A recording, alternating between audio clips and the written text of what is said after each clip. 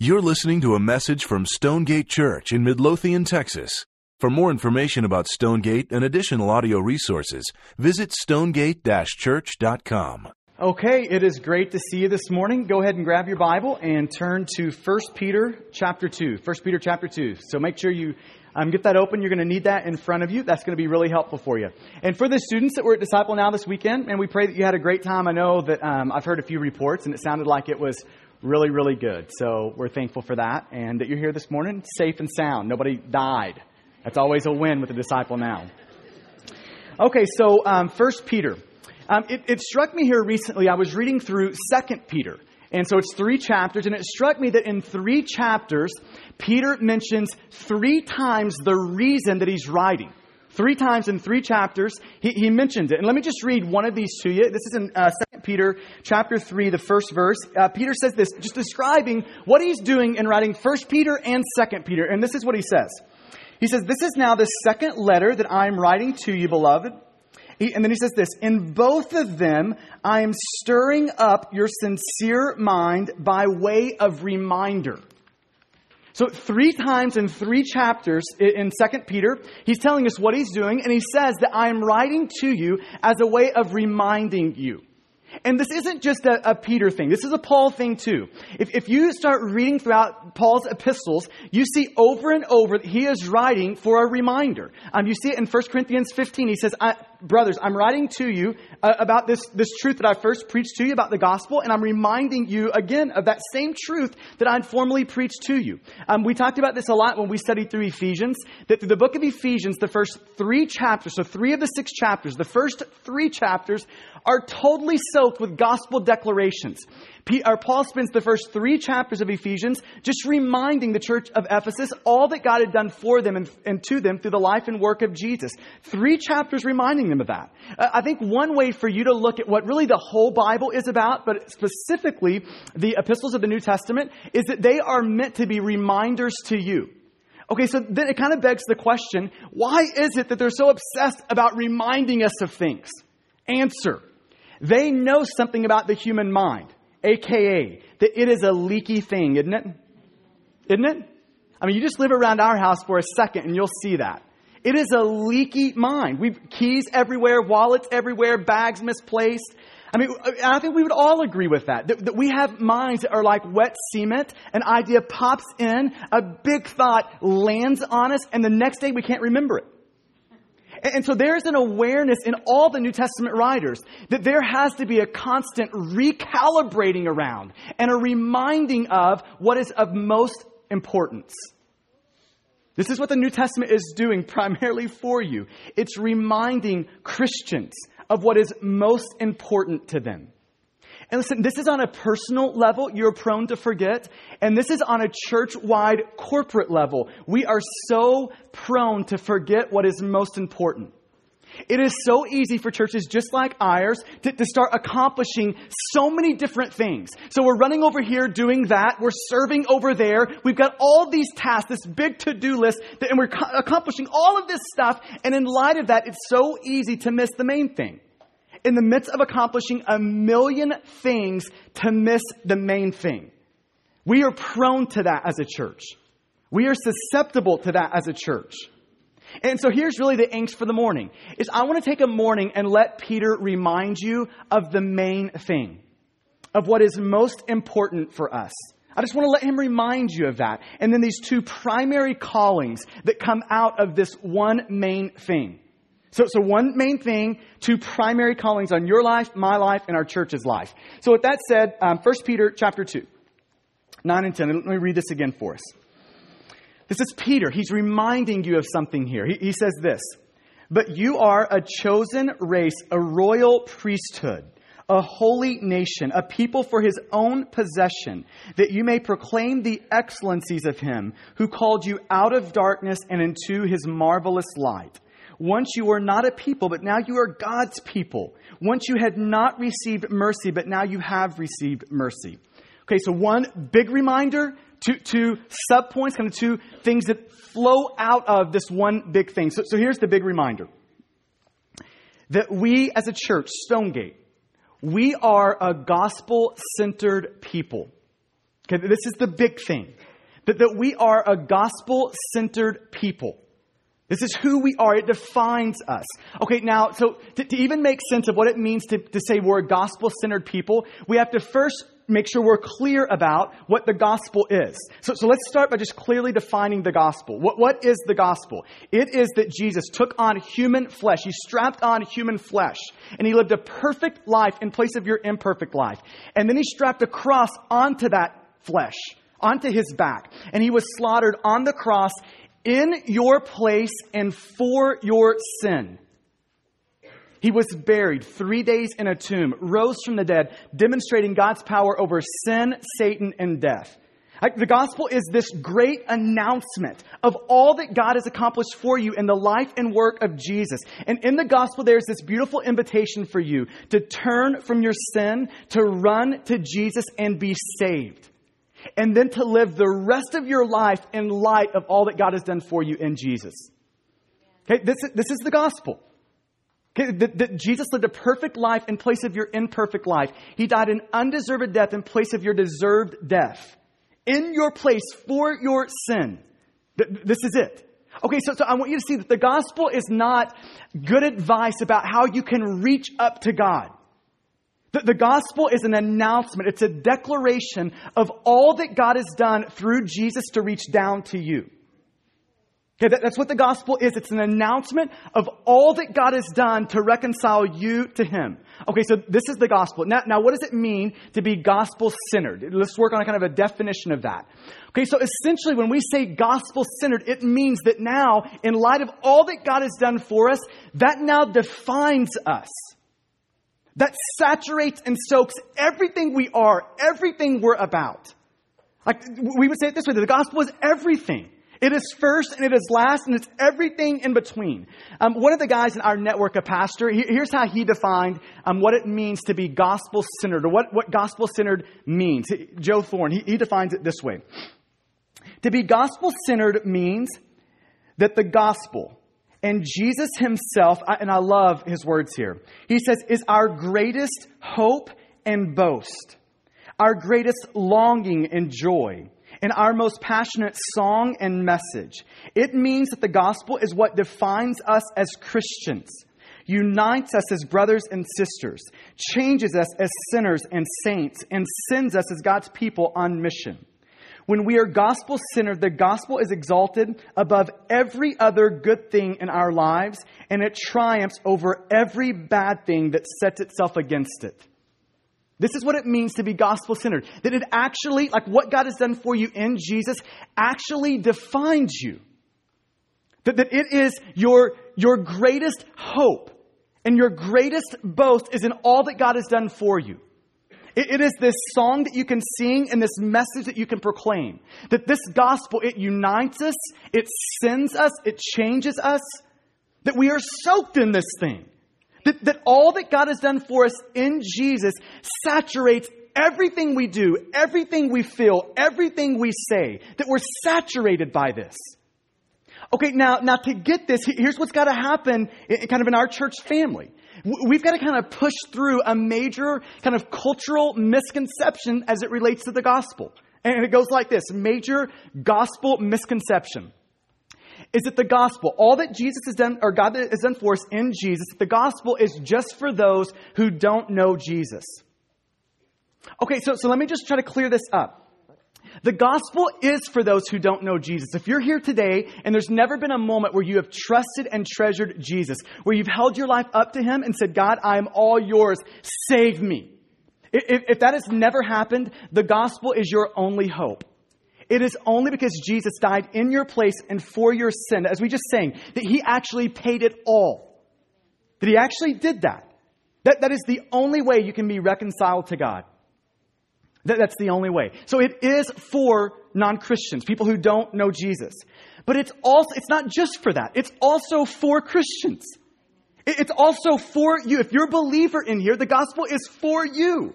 It's not something that you kind of gets you into the door of what it means to be a Christian, and then you graduate from that to kind of get into deeper and more advanced things. It is the advanced thing. It is the big thing. Listen to how Tim Keller describes kind of this reality. He says it this way. The gospel is not just the ABC of Christianity. It is the A to Z of Christianity. The gospel is not just the minimum required doctrine necessary to enter the kingdom, but the way we make all progress in the kingdom. It is the solution to each problem, the key to each closed door, and the power through every barrier. So see, it's not that you become a Christian and then you move on to bigger and brighter things. The gospel, all that God has done for us in Jesus, is the big thing and it is the bright thing. It means that the gospel is the means that God uses to save us, and it's the means that God uses to actually change us and conform us into the image of Jesus. It means that the gospel is the thing that saves us and sanctifies us. So if you've got issues with greed, with immorality, with lust, with insecurity, you just name the list here. It's a gospel issue. And your only hope is the gospel to get measurable victory in it. Okay, this is what it means to be gospel-centered. Now, Peter is reminding us of this. He's looking at Christians and he's reminding Christians that this is who you are. Because of the work of Jesus. Look at verse 9. This is who you are. You are a chosen race. You are a royal priesthood. You actually have access to God. That you are this holy nation because the work of Jesus for you, when God looks at you, He doesn't see your sin and your rebellion that still remains in you if you're a Christian. He actually sees the perfect reflection of Jesus over you. You're a holy nation. That you're a people for God's own possession. Because of the work of Jesus for us, that we can actually look at God and know that He has adopted us into His family and that we're sons and daughters of God. That He's our Father. We could actually say, if you're a Christian in the room because of the gospel, you could actually say that God is yours and that you are God's. Right? This is beautiful gospel realities for you if you're a believer.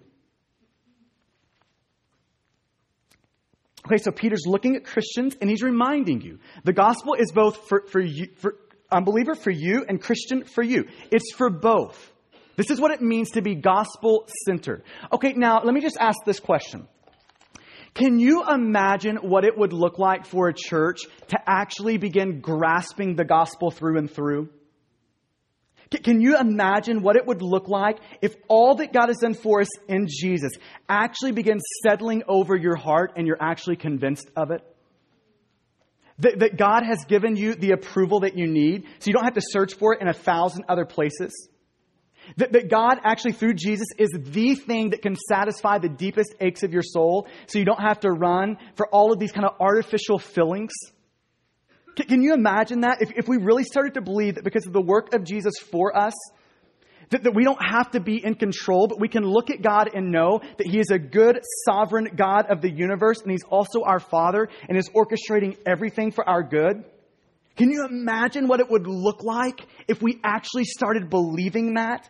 If we actually started to believe that the gospel is not just what saves us from the past penalty of our sin, and the gospel is not just some future reality that saves us from the future presence of sin in heaven, but it's actually this present reality that right now in this moment saves you from the power of sin in your life.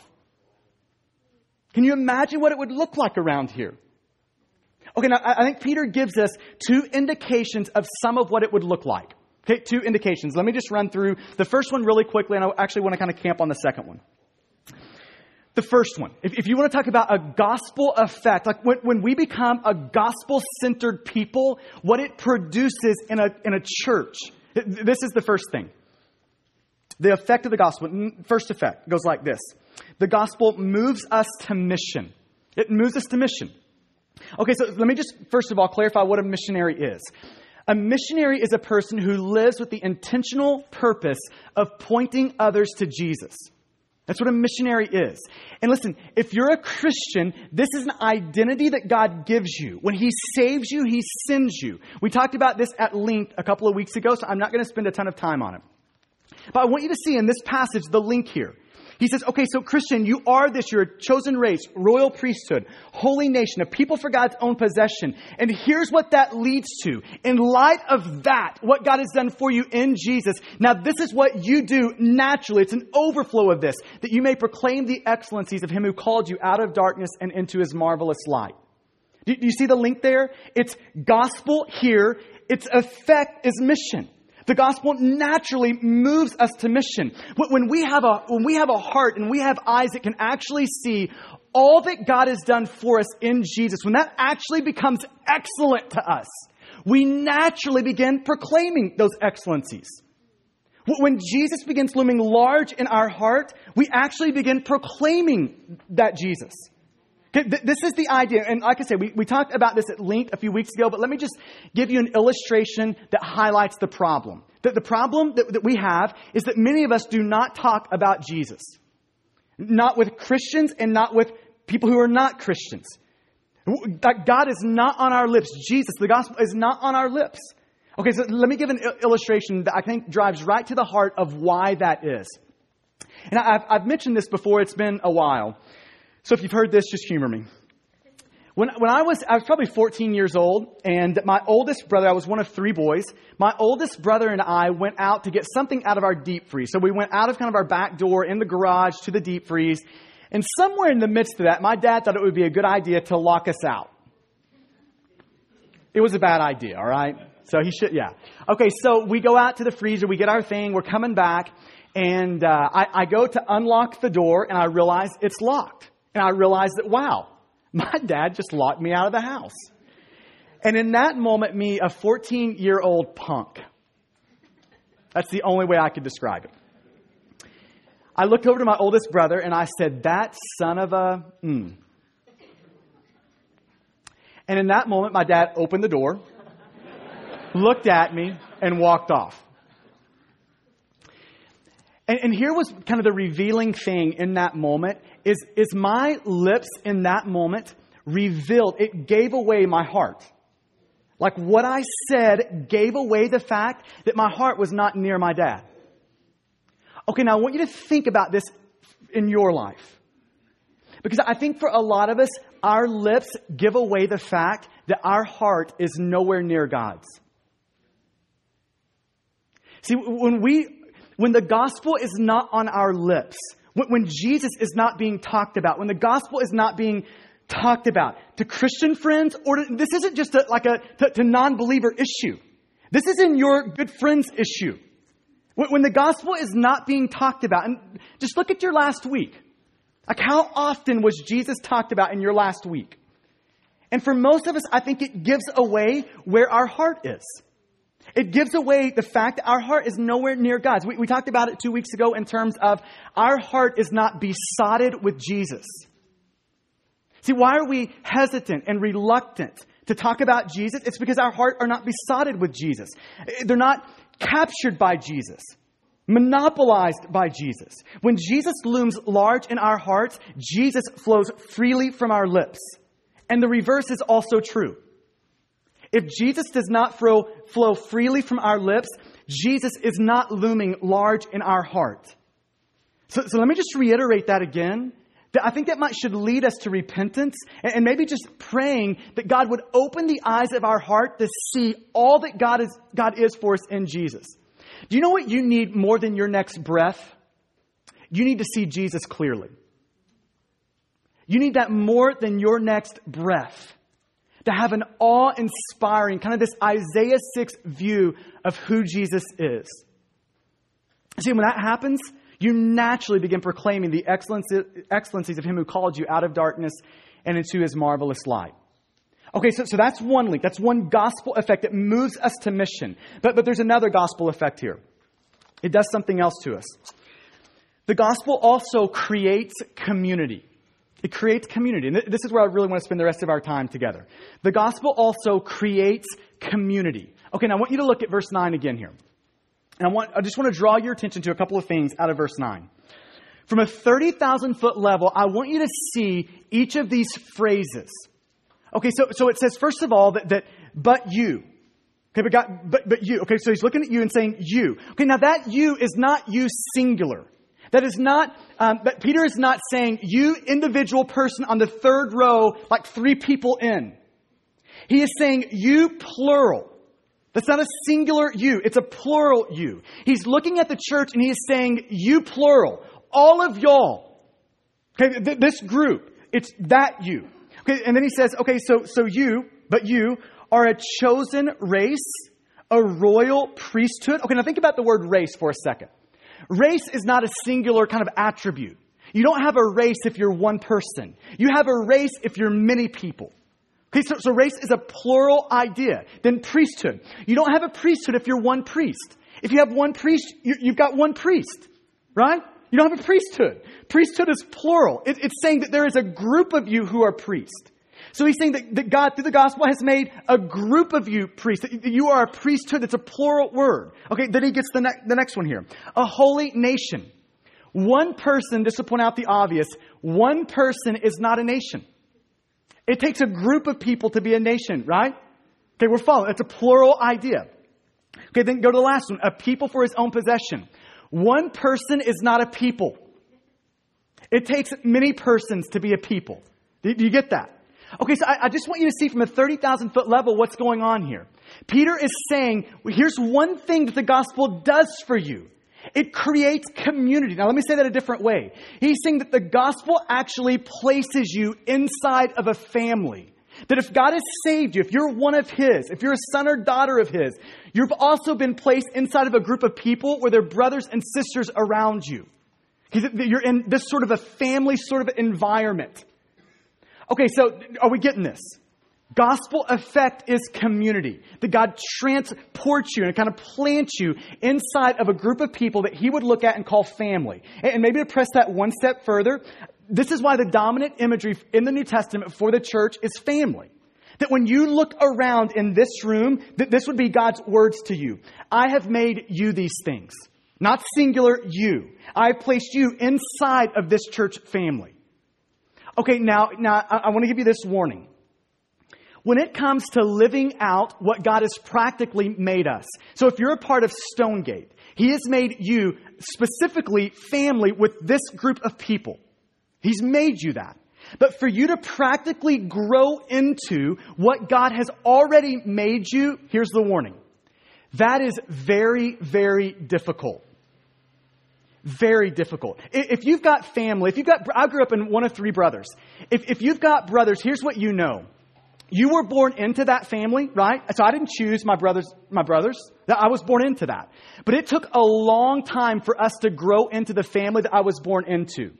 It took me wanting to kill them on multiple occasions and them wanting to kill me on multiple occasions. Would we all agree with that? If you've got brothers and sisters, I think you would.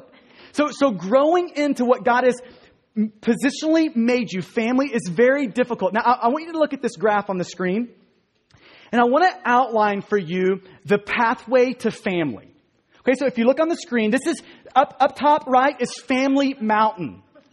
This is where we all want to go. This is us actually growing into what God has already made us. Family Mountain. Family Mountain is where you would look at one person in this room and you would say, you know what, it's not just like I have a casual acquaintance with them. I would die for them. Okay, this is Family Mountain. Family Mountain is what God has positionally already made us, but what we are trying to practically, as a church family, grow into. Okay, now here's the problem. There is only one pathway to Family Mountain. It's only got one path. There is only one route to get up to Family Mountain. So let me just kind of walk you through the path here. It starts with this word interesting. This is the step one out of the gate. This is how relationships start. So when you look across the room, you see somebody and you think, wow, kind of interesting. It kind of piqued my curiosity a little bit. And this is like friendship. So this is me seeing Sam Wrinkle and thinking, you know what? There's something about him he's kind of a tennis player. He's a little bit weird. He's all that. My curiosity is piqued. Okay, and then we move to the next stage. And that's where we look at somebody and we think they're cool. So we go to interesting to cool. Now, cool is where we would look at them and we would take like one more step because they're interesting. And now we get to kind of the cool mode. So now we look at them and think, yeah, there's something there. But there's some wisdom there. There's some experience there. There's some insight there that I could actually see myself hanging with that guy. that person. I could actually see that working out into a friendship. So now we're to cool mode.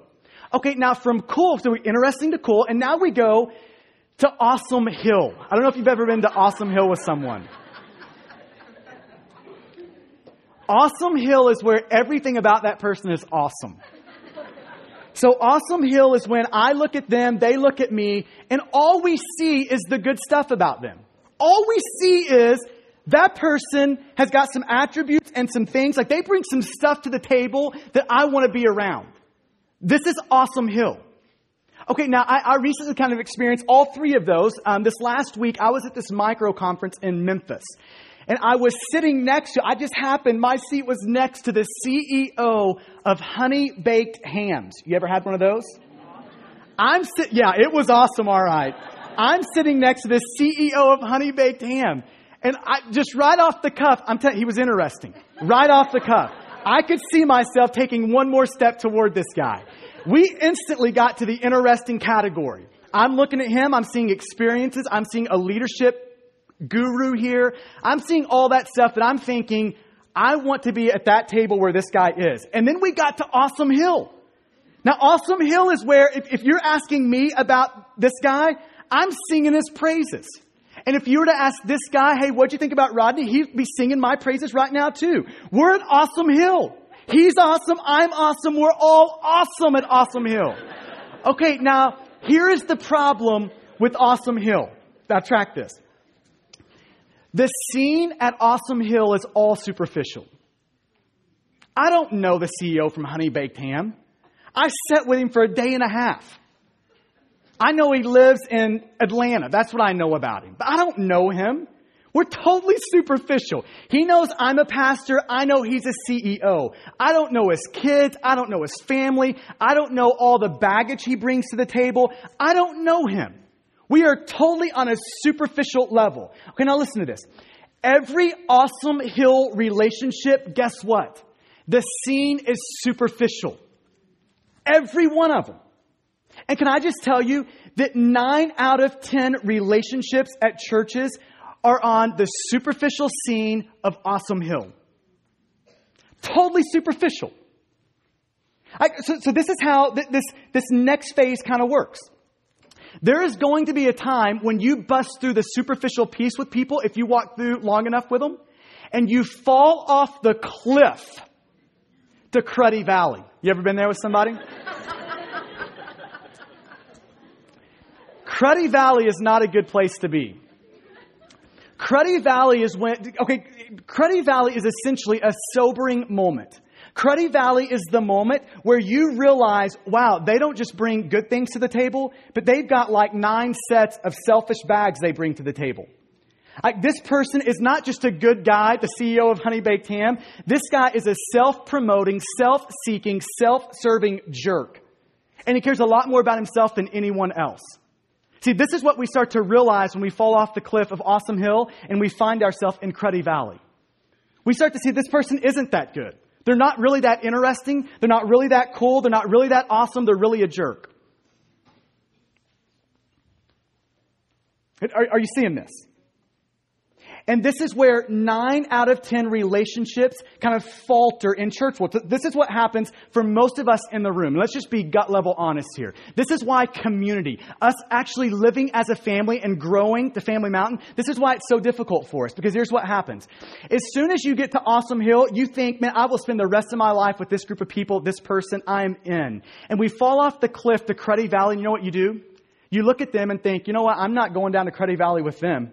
I'm out. I'm disengaged. I'm pulling back. And for some of you, pulling back looks like an initial just shock factor. I'm out of here. But for others, it just looks like the slow bleed. Like you don't show up to home group next week, and then you can maybe kind of stick in for a couple of more weeks, and then the next month you miss a couple of times. By the 3rd month, no one sees you. It's just a slow bleed, a subtle disengagement. But we're looking at people and we're saying, I am not going to Cruddy Valley with you. Sorry. Not happening. And so we disengage from the people who we've just fallen into Cruddy Valley with, and we find another person. And look around you. See, we're big enough as a church now where you can do this all within Stonegate. So now you look across the room and find another interesting person. It goes to Cool, then it goes to Awesome Hill, and then we fall off the cliff again. And now we disengage from that group of people, and we look across the room and find another group of people. And they're interesting and cool, and we get to Awesome Hill and we fall off the cliff. And we keep bouncing around until finally we run out of people here, and then we go to the church down the road. And then we find a person there that's interesting, cool, Awesome Hill, and then we disengage as soon as we fall off the cliff there. This is why 99 out of 100 relationships in this room right now are superficial. Awesome Hill. It's because we're not willing to walk through Cruddy Valley with people. But see, for some of us in the room, here's what's happened for you. When you kind of get into a relationship with a person, a friendship with a person, you already expect at some point we are going to fall off the cliff. We are going to Cruddy Valley. I know that they are a self-seeking, self-promoting, self-serving jerk, and I'm aware enough of myself that I know I am too. And so it's just a matter of time before they drag me off the cliff or I drag them off the cliff. It's just a matter of time before it happens. So we're prepared for that fall. And when we actually make the fall, we start looking around and we think, I'm not abandoning them in Cruddy Valley, but I'm going to be patient with them, long-suffering with them. I'm going to speak the truth in love to them here. I'm going to address their sin with the gospel, allow them to address my sin with the gospel. And here's what happens after a long, patient, slow kind of grind through Cruddy Valley. We start the slow climb up Family Mountain. Okay, but see this. I want you to picture yourself at the front of the path here. You're at Interesting, and you're looking straight down the path. See, it looks like if you're at the front and you're just looking down it, it looks like Family Mountain is just one small step from Awesome Hill, doesn't it? It's just one little step over to Family Mountain. The problem is it's not one small step. It's a fall off of a cliff, trudging through Cruddy Valley, and a grueling climb up a mountain. That is the only way you can ever get to Family Mountain with a group of people. Okay, now you're seeing the implications of this. That means that if you want a people who are flawless, if you want a people who are never going to hurt you, abuse you, ridicule you, kick you while you're down, stab you in the back, if you want a people like that, you're never going to get to Family Mountain. The only way you can get to Family Mountain is to endure that. And guess what? You're going to be dishing that out too, you know. See, the only way you will ever get to Family Mountain is to fall off the cliff of Awesome Hill, through the valley, and then up the mountain. That is the only way there. Okay, now in light of that, I want to ask you 4 questions that deal with this communal aspect, this family aspect. And I think I want it to be a gauge for you just to be able to determine this morning, where am I here? Am I like living on Awesome Hill? Am I the person that as soon as we get to Cruddy Valley, I pull back to Interesting, cool, Awesome Hill again? Like, where am I in the trudge up Family Mountain? Okay, so 4 questions here that I hope just serve as kind of a barometer for us. Here's question number 1. Number 1. Is your community, so this is family for you. This is the people that you're living life with here at Stonegate. Is your community involved in your big decisions? I think this is just a good barometer for you, just to get a kind of a framework for where you sit here. Is your community involved in your big decisions? So you've got a big decision coming up. Who all is in the decision-making process for you? Is this just a you thing, maybe your wife thing? Or do you spread this out and invite people in on those decisions? See, when we're starting to live as family together, we start inviting people to speak into decisions. Here's the problem a lot of us have.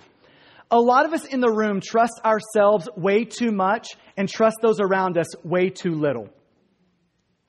We trust ourselves way too much and we trust others way too little. I think a lot of us live with this misconception that needing help is a sign of immaturity. I think a lot of us live with that misconception. When in reality, expressing the fact that we need help is actually a sign of maturity. Inviting people in is actually a sign of maturity. So I'll just give you one illustration of how this has played out in our life. Laura and I recently had our 3rd kid. And so that meant that we had to consider getting another vehicle. Something with like maybe a third row, something big enough to haul around all of our family now. And so, right? And so, okay, now I want you to just hear how that decision went down for us. Because listen, if I go into debt and I can't pay for it, who do you think that affects? That affects family, doesn't it? That affects all those around us. It's not just the Laura and I thing. That affects everyone that has looked at me and said, I am in on the trudge up to Family Mountain. It affects everyone that says that. And so this is what happened for us as we tried to make this decision on what sort of a car we were going to buy, how much we were going to spend, all of that. As we opened that up, and this in the context of our home group, in the context of a few other trusted guys, and we invited them in on that. Will you please pray for us as we try to make this decision? Will you speak into this? You can ask questions about this. Why do we need this? Why do we want this? You can ask any and all of those questions to help us make a great decision. Because here's what I believe about Laura and I. We do not trust ourselves to make the best decisions by ourselves. We do not trust ourselves to make the best decisions by ourselves. So just ask yourself the question. When you're making big decisions, do you invite people in on that? Family in on that? And I hope that there's a growing awareness that you are doing that. Okay, here's question number 2. Question number 2 goes like this. Do people speak the truth in love to you? Do people speak the truth in love to you? This is a great measurement for how well you're walking up Family Mountain. Because I hope this doesn't burst a bubble, but I hope you know that you actually have sinful tendencies and sinful patterns and unbelief in you. Do you know that? So that means that you're going to fall off into Cruddy Valley eventually with people, and that you're going to need people to speak the truth in love to you. You're going to need that. Like you, not the person beside you, not your wife, not your husband. You are going to need people to speak the truth in love to you. This is an Ephesians 4:15 thing. People speaking the truth in love. You're going to need that. I'm going to need that. We're all going to need that. And so what if, when you think about how people around you love you, what if you change the barometer for how you kind of gauge that? So I think this is how most of us gauge how much people love us by. Okay, I think it goes like this. How well do they make me feel about me? That's most of our gauge for, do those around us actually love us? And instead of that, what if your gauge was this? How willing are people around me to actually speak the truth in love to me when I need it? Like, what if that was your barometer for how loved you are? What if that was your barometer? And you're to look around right now in your kind of group of friends. How loved would you be if that was your barometer? This is a Proverbs 27:6 thing, where it's faithful are the wounds of friends, right? But deceitful are the kisses of enemies. That we actually need good friends who love us enough to speak the truth in love to us. Have difficult conversations, like have a sit down, I want to look you in the eyes, I just saw something wrong here that probably needs to be addressed. Those sort of conversations. I'm actually praying that we as a church, within our home groups, within our kind of community here, we would actually be having more of the conversations that happened in one of our home groups a couple of months ago. And I want to walk you through one of these in hopes of actually encouraging you with it. This is going to be crazy though, so get ready. So I love it when we get phone calls and from a home group leader, and they are agonizing in the depths of Cruddy Valley with people around them. In a strange way, we actually love that. So we got one of those calls here about 2 months ago, and one of the home group leaders, he was seeing a persistent kind of a level of unbelief and idolatry and sinful kind of tendencies and habits in one of the guys in his groups. So he has that conversation where he confronts that, speaks the truth in love. And listen, it was done in love. It was truth wrapped in a whole bunch of, I care for you enough to have this conversation with you. And I want to read you the text message he got back. Here it goes. Just spoke the truth in love. This came back. That email was funny. It made us laugh. We'd already decided that the home group was a waste of time and that we were moving on. If you need to speak with me again, you can be a big boy and talk to me in person. They're in Cruddy Valley right now. This is Cruddy Valley. When you get that text back after that conversation, you're in Cruddy Valley. And you know what? I actually love it that they were in Cruddy Valley. It was a great thing. Okay, now this is how it goes from there. Get a call back from the home group leader. He is agonizing. He just left for vacation. He is in knots about this thing. He gets a voicemail from this guy later that night. And he's like, dear God, do I have to check that voicemail right now? Please, I'm on vacation. Surely I don't. So he ends up checking the voicemail. And to sum up the voicemail, it sounded something like this.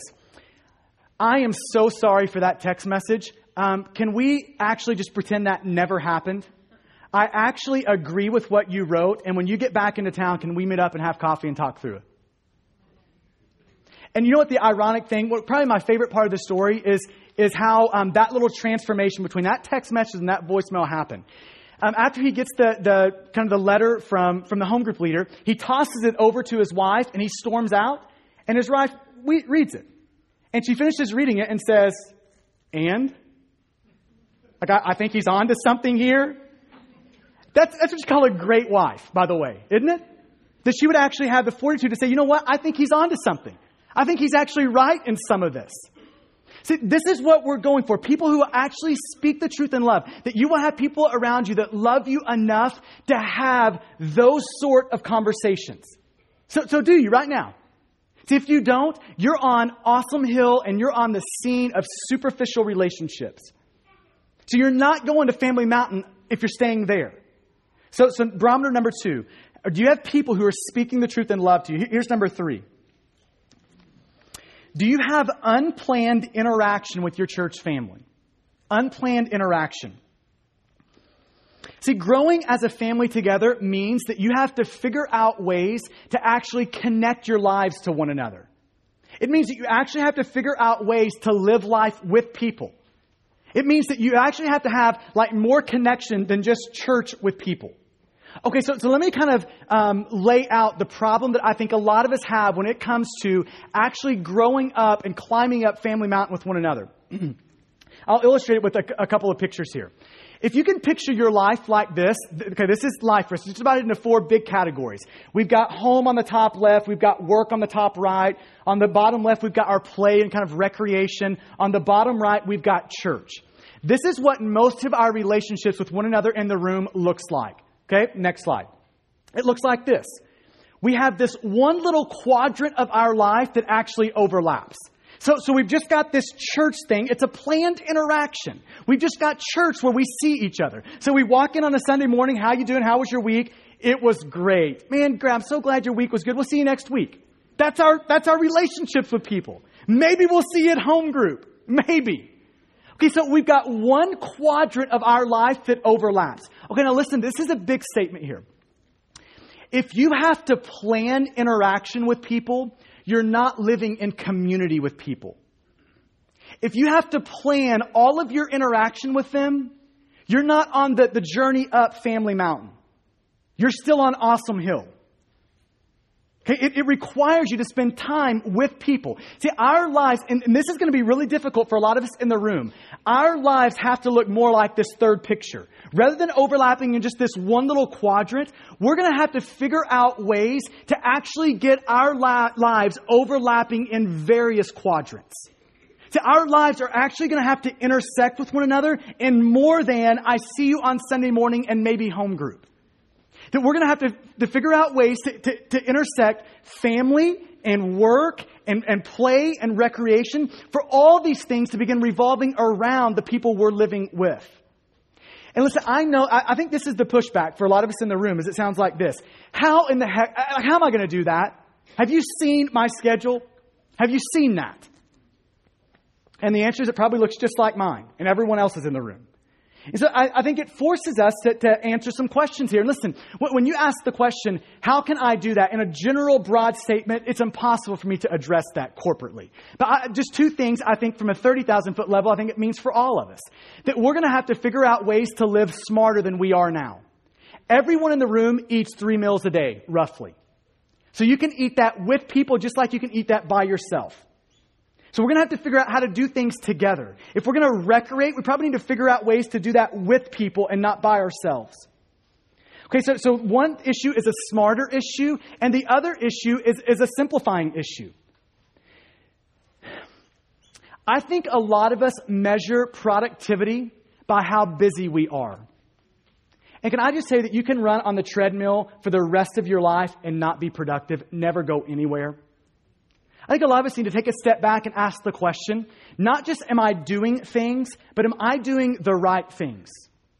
Am I doing things that actually help get me up Family Mountain?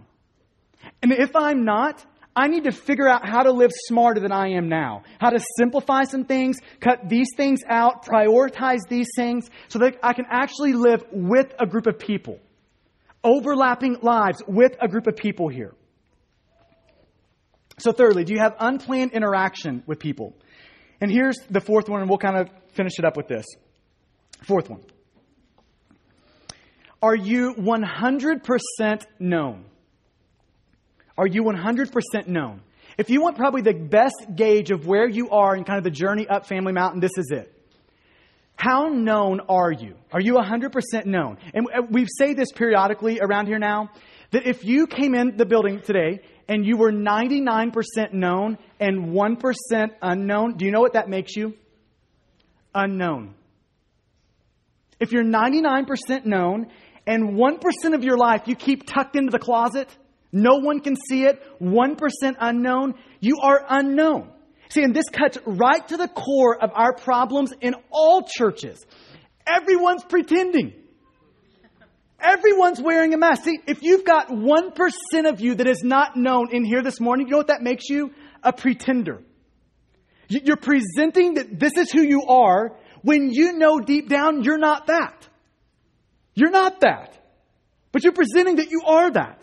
See, if you are 1% unknown, if there's 1% of you that says, I can't let people know this, then you're pretending.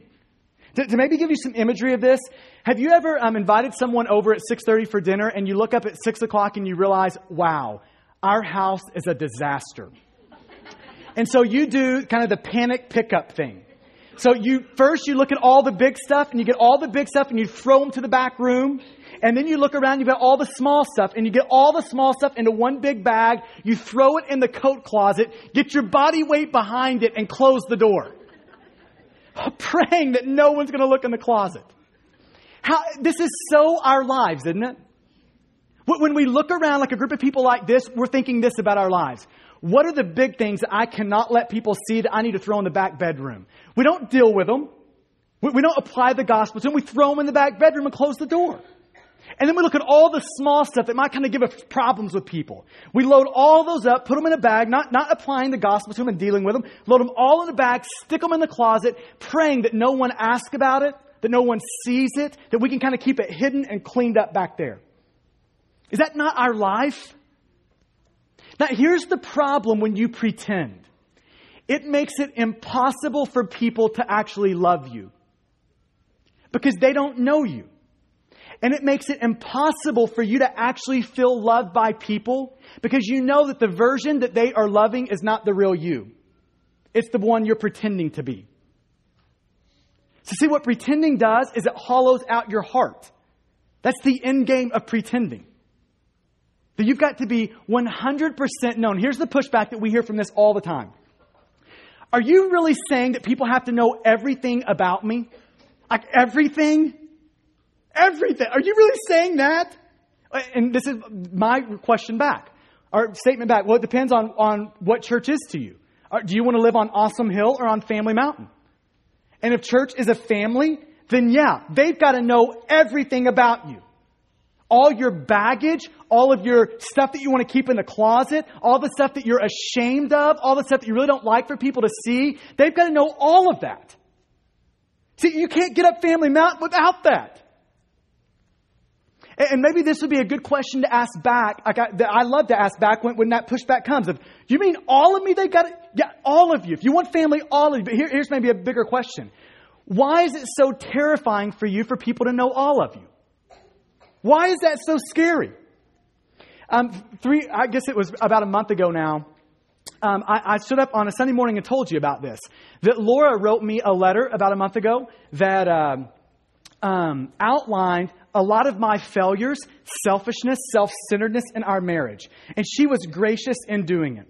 It was truth wrapped in a lot of love. And I told you about that on a Sunday morning. I've invited our home group into that. They've all seen that. I've invited our staff into that, to speak into it. They all have seen that. A few other trusted guys to speak into that, to know that. They've read Laura's letter to me. And it's painful to read. Painful. And do you know why I can do that? Because there is more and more and more a piece of me that does not care about what you think or what our home group thinks or what our staff thinks about me. And you know the only way that can happen is for the gospel to keep growing deeper and deeper and deeper in your heart.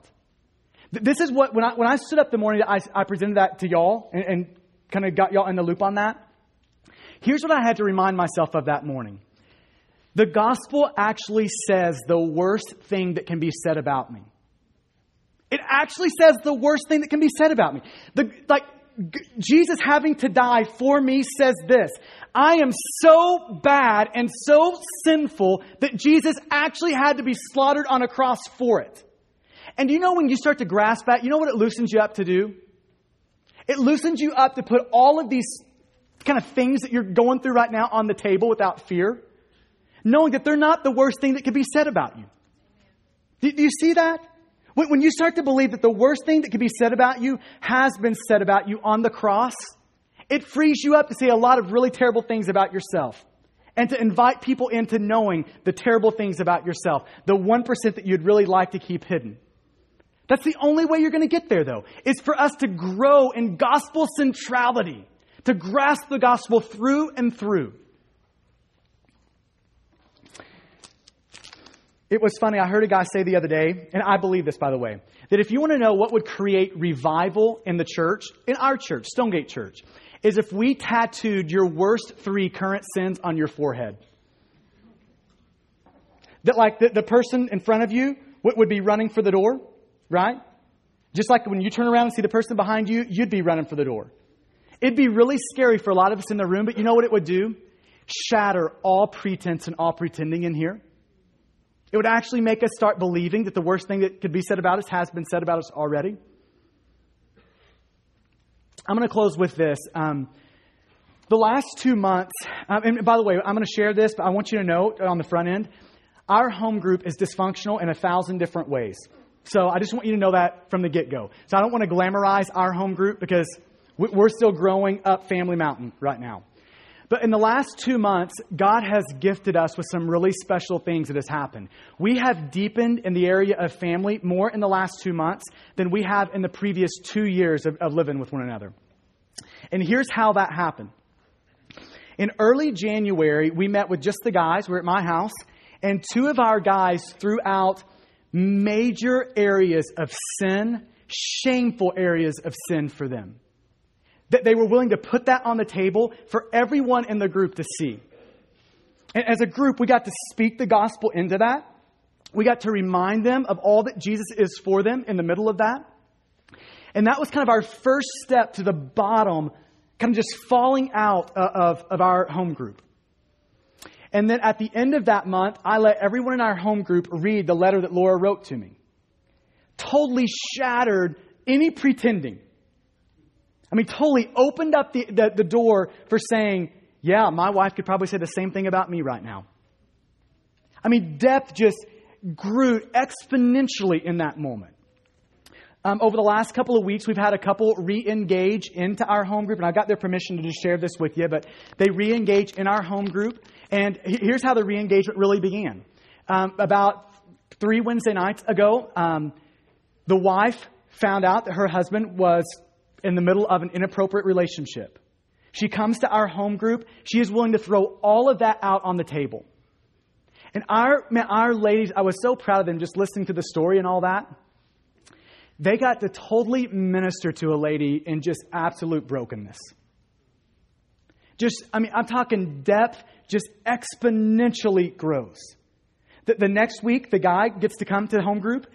We all meet together and we're meeting and praying just as our guys together. And first thing, I just basically open up the question, what do we need to be praying for? He's willing to throw all of it out on the table. God's gotten him to a point of good repentance in it, or at least the initial stages of it. And in that moment of a guy just sharing all of his worst sin, Throwing it out on the table, 100% known. Man, in our home group, it's just created this environment that wasn't there 3 months ago. See, this is the byproduct of when we're willing to kind of go down into Cruddy Valley and start climbing up Family Mountain. When you're willing in a home group, when prayer time comes up, to not say, well, I've got my third cousin who broke his pinky and we need to pray for him. When you're willing to get out, and I'm not saying it's a bad thing, but when you're willing to move out of that and you're willing to say this, I have got this area of sick sin in me that needs to be dealt with. And you're willing to go there, here's what you're going to see in your home group. Depth explode for you. And here's what we're going to get to see on a corporate church level. Depth explode for us as we realize that we are a chosen race, a royal priesthood, a people for God's own possession, this holy nation. Like we're this family.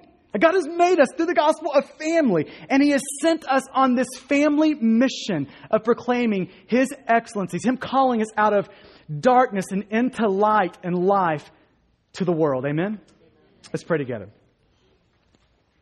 I want to give you just a second to sit kind of under that and for the Spirit to press in whatever needs to stay for you today and to wipe away those things that don't need to stick.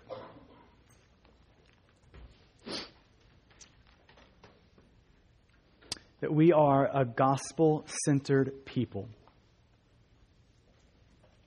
Like when we think about what success looks like around here, can I just tell you that it doesn't look like noses and numbers? It doesn't look like that. What success looks like is, are we a gospel-centered people? Are we a people saturated and soaked with and grasping how the gospel applies to every area of our life? Are we that group of people? And is that gospel moving us to mission? Is that gospel moving us up Family Mountain? Is that happening? And so let's take that out of a corporate sense and let's just allow you. You are the church, right? I mean, Stonegate is you. It's us. And so we're never going to be corporately what you're not personally. And so maybe we can apply this just to you personally. If we're going to say your life, are we growing and becoming a gospel-saturated people? You personally. Has the gospel moved you to mission where on your lips and in your life you're demonstrating and declaring the excellencies of Christ? And community, is it moving you to community, to good family, where you're living life with one another, where you're actually known and you actually know people here? 100% known. So if we're just looking at your life, what's the health of our church look like? I mean, we're praying that God would really give us great depth in all those areas. That He would move us forward in all of those areas. And if you are new to our church family and maybe you have never stepped across the line of faith, never trusted and treasured Jesus, man, I just want to end by making this so clear for you. That God is so willing to adopt you into His family, to make you a brother and sister of those in this room. He is so willing to make you a part of this holy nation, this royal priesthood, this people for His own possession. He is so willing and so ready to save. And so if that's never happened, this is what it means to trust Jesus or to put your faith in Jesus. It means that to hold up your life and say to God, I love you and I trust you to apply the work of Jesus for me to my sin. I trust you because of the work of Jesus to save me. So God, here I am, take me. And in that moment, the Bible says that you go from darkness to light, from death to life, that God saves you. So if that's never happened, I pray that this would be your moment. This would be that moment for you. So God, I pray for our church family. God, I pray that you would sink the gospel deep. Press it deep into our bones. God, may we live it. May we eat it. May we breathe it. May we be soaked in it.